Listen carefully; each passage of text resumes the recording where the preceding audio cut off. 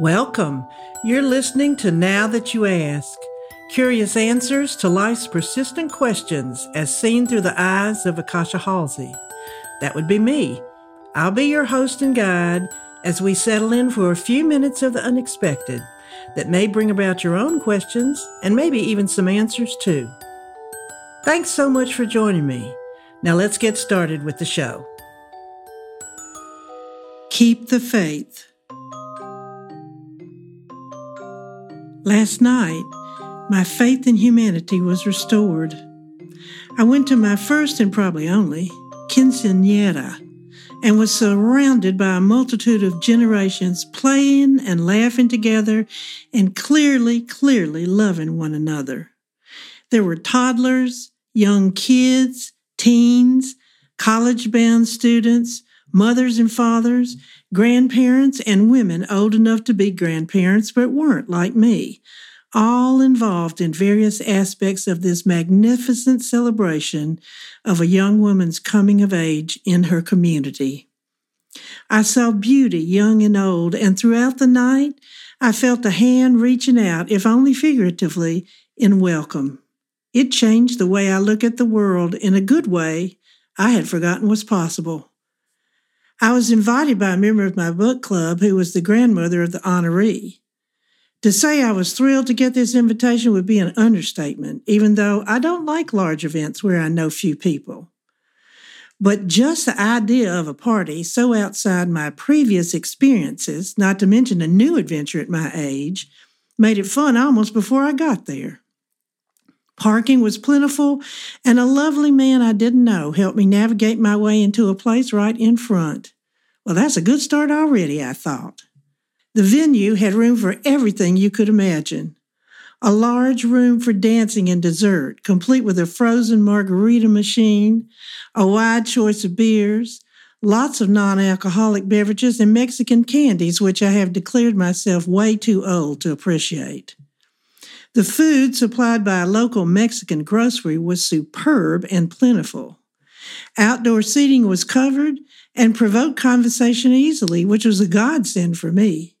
I am usually not loath to chat with anyone one-on-one, but something about a large number of folks has me retreat into myself. Our book club members sat at a table with 3 places marked as saved, and we were astonished when young girls returned with plates of food, took a look at us, and hastily departed. They were not in any way rude, and it could not have been any plainer that we were not their choice of dinner companions. Yikes, I said, we're too old, and we all had a good laugh. Right by all the tables was a basketball court where kids of all ages played some kind of a pickup game, the amazing part to me being that the ball was passed around to everyone, even a 2-year-old that could barely hold it. This toddler ambled up to the net, far above him, looked at it for a long minute, and wandered off for something more his size, carefully placing the ball on the ground, and the game immediately continued. I cannot remember the last time I saw such a wide range of kids having fun with each other like that. It warmed my heart to see it, and had me remember there is room for everybody. In the photo booth, there seemed to be a multitude of photo opportunities, many featuring Maya, the honoree, resplendent at 15 years old in a light blue tulle gown with silver sequins decorating it front and back, and wearing a lovely tiara. Her friends accompanied her as she swirled from one place to another, enjoying each other's company and hopefully letting the joy permeating the entire event reach inside and light each of them up as well. Such a sweet reminder of what it was like to be young. A mechanical bull ride followed dinner, and many people ventured onto its back. Younger participants got a gentle ride. Teenagers saw the pace picked up significantly, and any generation in the parental age were treated gently without seeming like they really got off scot-free. Not one person complained, cried, or got hurt. And again, everyone's enthusiasm just filled the night with joy. Well, I have to say I've never seen so many tattoos in one place in my life, worn by both men and women. And I also have to say I just loved it. If there were a way to get a tattoo without using a needle, I would do it in a minute. Such self-expression is just beautiful to me. I spoke to a woman who had what looked like one art piece covering her upper chest and going all the way down her back. All of it so delicate it looked like angel wings had inked her. It was at once a beautiful expression of femininity and an assertion of strength. She herself was slight with a wistful face, an engaging and quiet personality, and a strong sense of pride in what she wore. I wanted it immediately, and I was also so glad she had decorated herself with this work of art. The coup de grace for me was when the honoree danced her first dances of the evening.